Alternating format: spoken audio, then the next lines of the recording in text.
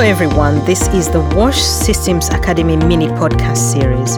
Each episode features an expert sharing their insights and experiences on fundraising for WASH.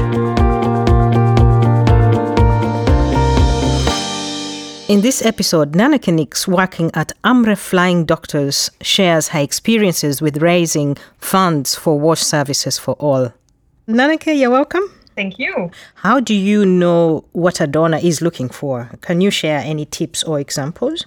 Yeah, well, at least the larger and the institutional donors, they have strategies. So you can find those on the internet, or they have policy papers that you can have a look into and then understand what their perspective is on WASH. But I also believe it's also a matter of networking, really understanding what your donors need, and for that, you need to visit conferences. You need to do visits to their office, or you can either invite them also to your own office or to the work in the field. So yeah, I think this mutual understanding, is really important. Why, in this case, is this relationship building important? Because I think for a mutual understanding to be possible, you also have to have a proper relationship. Why do you think it is important in fundraising?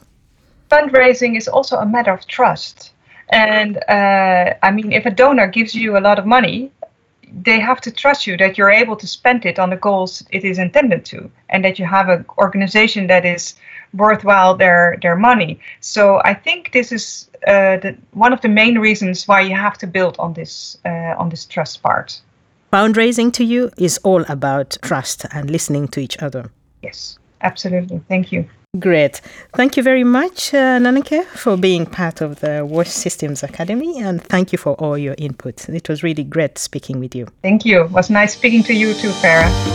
That was Nanneke Nix for the WASH Systems Academy mini podcast series. Find out more in the WASH Systems Academy about fundraising for WASH.